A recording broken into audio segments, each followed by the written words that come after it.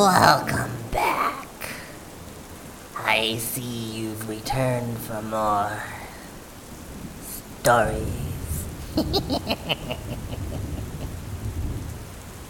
Were you able to figure out which stories were true and which was fake? Well, you'll find out soon enough.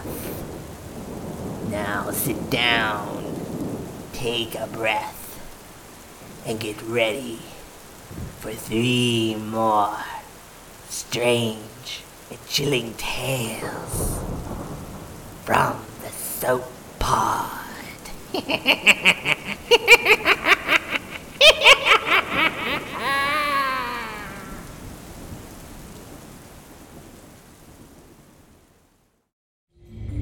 Creepy shadows under your bed. Unknown objects in the sky. Time keeps on ticking as the eyes of the darkness watch in silence. Join us as we dive deep into the depths of the unknown and go beyond the spectrum of our perception. Hey everyone, it's good to be back. Thank you for joining us on the Spectrum of Perception podcast for episode 7. I am your host, Shade, and my virtual co-host, Ken. Hey there, listeners. On today's episode, we will be bringing you 3 more creepy and mysterious tales. We want to thank everyone for listening to last week's episode and voting on our poll for which story they thought was fake. Before we move on, Shade, would you kindly reveal to our listeners which story was the fake one? Gladly. Last week, our stories were The Unlucky Medallion, The Guardian Angel, and The Devil Knows My Secrets. Per our poll, the most popular vote was story 1, The Unlucky Medallion. But were they right? Shade, what is the correct answer? Well, actually, the fake one was story 3, The Devil Knows My Secrets. It was a fabricated story written by none other than my co-host, Ken. Now, can you guess which story will be fake this week? Let's find out.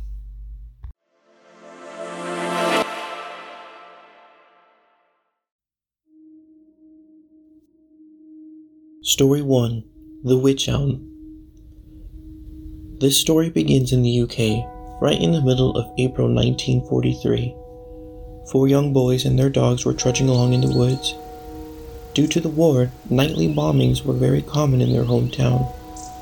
Food was becoming scarce, so the boys journeyed out in hopes of finding small game to hunt and eat. Some time had passed, and one of the boys spotted an unusual tree, the witch elm.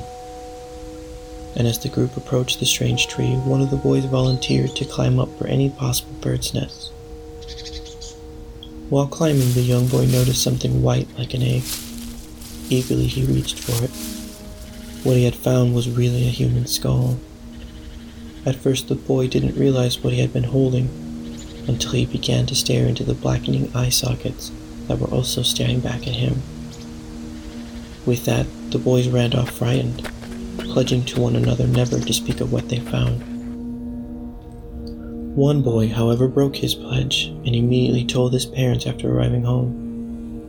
The police were notified, and the entire area was then blocked off and went under investigation. The authorities found the remains of a young woman within the witch elm, and strangely enough, she was missing a hand. It was later discovered in pieces around the tree, along with some old tattered clothes, dirty shoes, and fake jewelry. During the investigation, it was determined that the woman was 5 feet tall, around 35 years of age, and had been dead for no less than 18 months. Later examinations found a wad of cloth shoved deep into her mouth, indicating suffocation. Detectives reasoned that the young woman had been murdered, due to the fact that the body was placed in the tree prior to rigor mortis.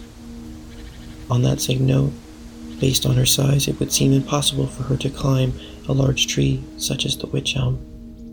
Neither missing persons reports nor dental records were able to help in identifying the young woman, and unfortunately because it was during a war, much of the needed attention from the authorities and the public was undoubtedly misplaced, and the case went cold. Many months later, Mysterious messages written like graffiti were popping up all over the place, plaguing the public with questions like, who put the girl in the witch elm? This continued through the late 1940s, and the mysterious messenger was never found. Many theories arose, some saying the young woman was a possible victim of a black magic ritual, or possibly a German spy during the war. To this day, no one knows for certain who this woman was, or why she was murdered and stuffed into the witch elm to rot.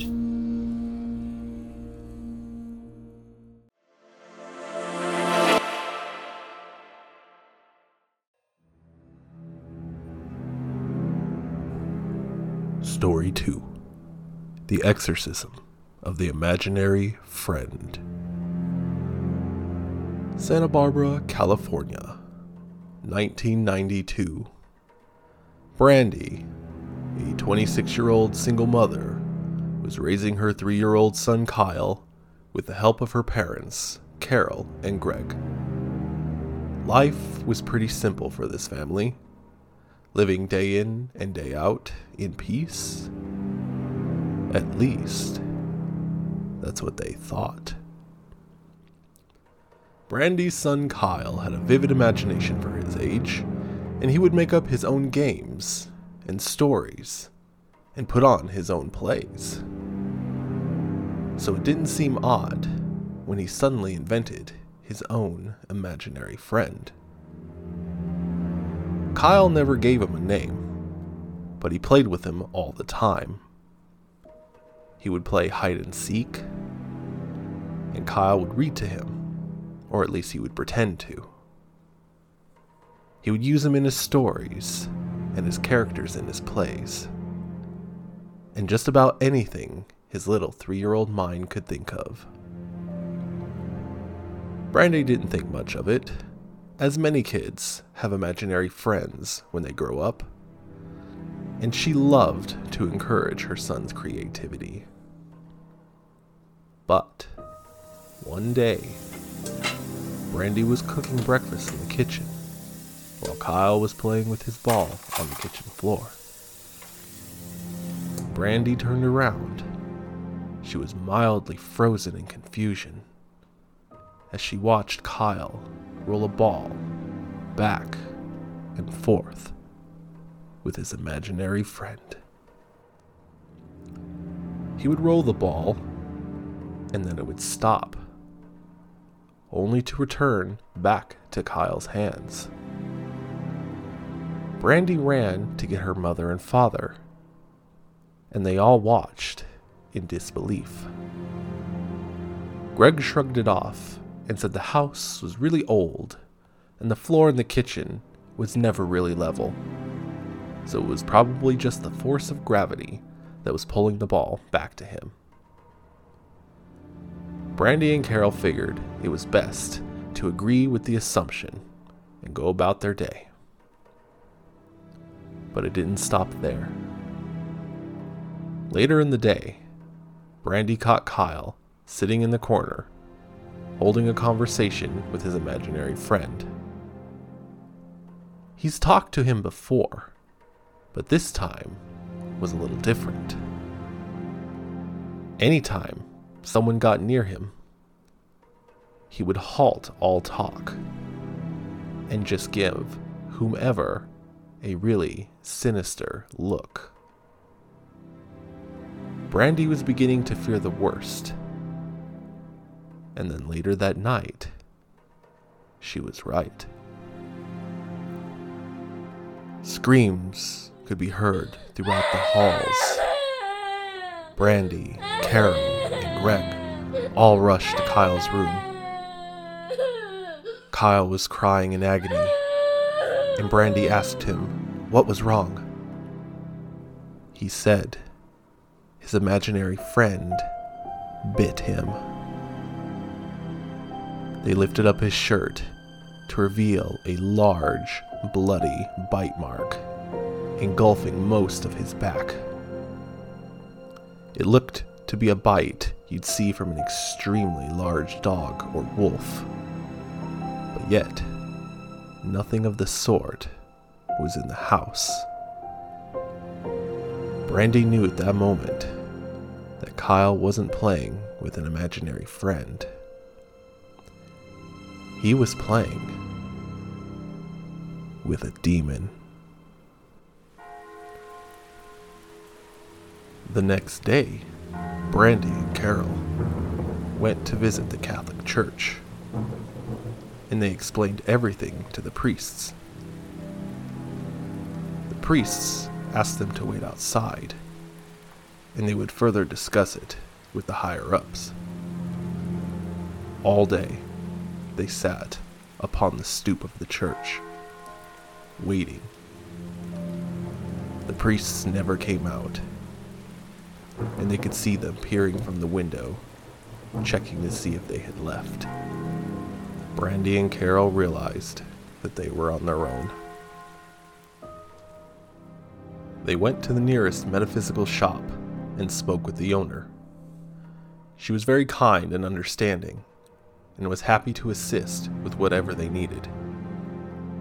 They left with the following items: holy water, blessed salt, sage, a book on how to vanquish evil spirits, and one feather. The next day, Brandy, Carol, Greg, and a few other family members gathered at the house. They placed the sage and the blessed salt into a bowl and lit it with a match. They started wafting the sage smoke through the house, into every room, and in every closet. They anointed every doorway and window with the holy water. They began to hear the fearsome snarling of what sounded like a wicked beast. The growling grew louder and louder, and they knew they needed to act fast. They grabbed Kyle, who was sleeping at this time, and placed him on the floor. The family formed a circle, hand to hand, around Kyle, and began to chant several protection prayers. The book had instructed for them to close their eyes and envision 2 golden circles spinning in opposite directions, faster and faster around them, never breaking prayer.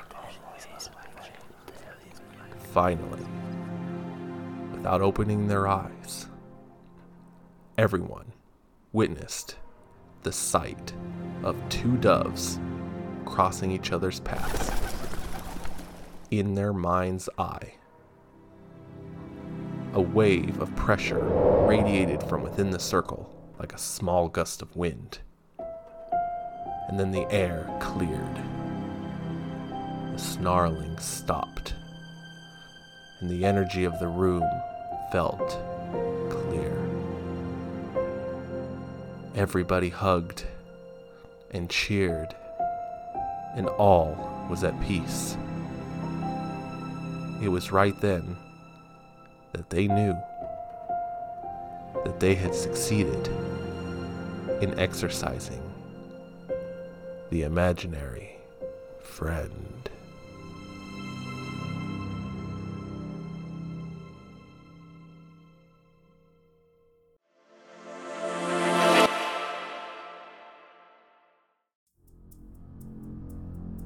Story 3.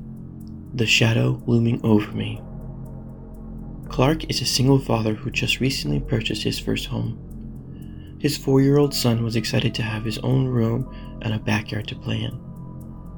The family moved in during the middle of October, and by the first week of November they were completely settled in. Everything seemed perfect from Clark's perspective as he and his son began to enjoy living in their new home. Until one evening, his son started to get a nightly visitor. Slowly, Clark's son began to change. His behavior was far from the normal. As days passed, Clark began to notice his son having a ritualistic habit before bed, turning on every light just outside his bedroom before turning off his own. Clark didn't think too much of it and passed it off as a possible fear of the dark that most children go through. Eventually, the young boy kept asking for nightlights throughout the house, one for each wall so frequently that it began to worry Clark. More habits began to develop as time passed, to the point of refusing to sleep altogether with his door closed. Clark finally had enough and decided to keep an eye on his son even more so. One night, as he was attempting to put his son down to sleep, Clark noticed that his son was placing superhero action figures on his nightstand, while also turning each of their heads away from his bed. When asked why his son was doing this, he replied, "Because they like to stare at me after bedtime." Clark chalked it up as a previous nightmare his son must have had and tried to reassure his son that there was nothing to worry about. The young boy insisted that it was true. Clark again brushed off what his son had said and wished him a good night with a hug before closing the door behind him. Within moments, his son let out a horrified scream, and Clark opening the door again, revealing his son cowering in fear, pointing to the opposite side of the room. Clark's eyes darted to the spot while holding his son. He calmly asked why he was screaming. His son stuttered from fear and said, The shadow man is watching me." Clark held his son up and calmly tried to console him with a simple explanation that shadow men don't exist, and what his son really saw was his own shadow created by all the nightlights in his room. Clark had stayed long enough for his son to fall sound asleep. Before long, he too made the decision to head to bed as well. Several hours would pass and Clark would find himself in his own nightmare and abruptly awoke. Normally, after a nightmare, you begin to calm down and realize what you had experienced was merely a dream. But to Clark's surprise, it was quite the opposite. Once he awoke from the nightmare, he was met by a large, darkened figure looming over him with glowing red eyes. This immediately startled Clark, as he jumped up to only find that the shadow man was nowhere to be seen. Taking a deep breath, then giving a sigh of relief, he would come to the conclusion that it was just from his nightmare and went back to sleep. The following day, Clark was enjoying some alone time, as his son was visiting his mother for the weekend. To kill some time, Clark decided to browse social media. While scrolling, he came across a comic-based avatar system for that particular social platform. It caught his eye and proceeded to create one for himself. After making the avatar, the program immediately placed his newly made character in single-scene comic strips. He browsed the newly released comic strips of that very morning, only to come across one that made him feel highly disturbed. The comic strip was of himself lying in bed, as a tall, shadowy figure loomed over him with glowing red eyes.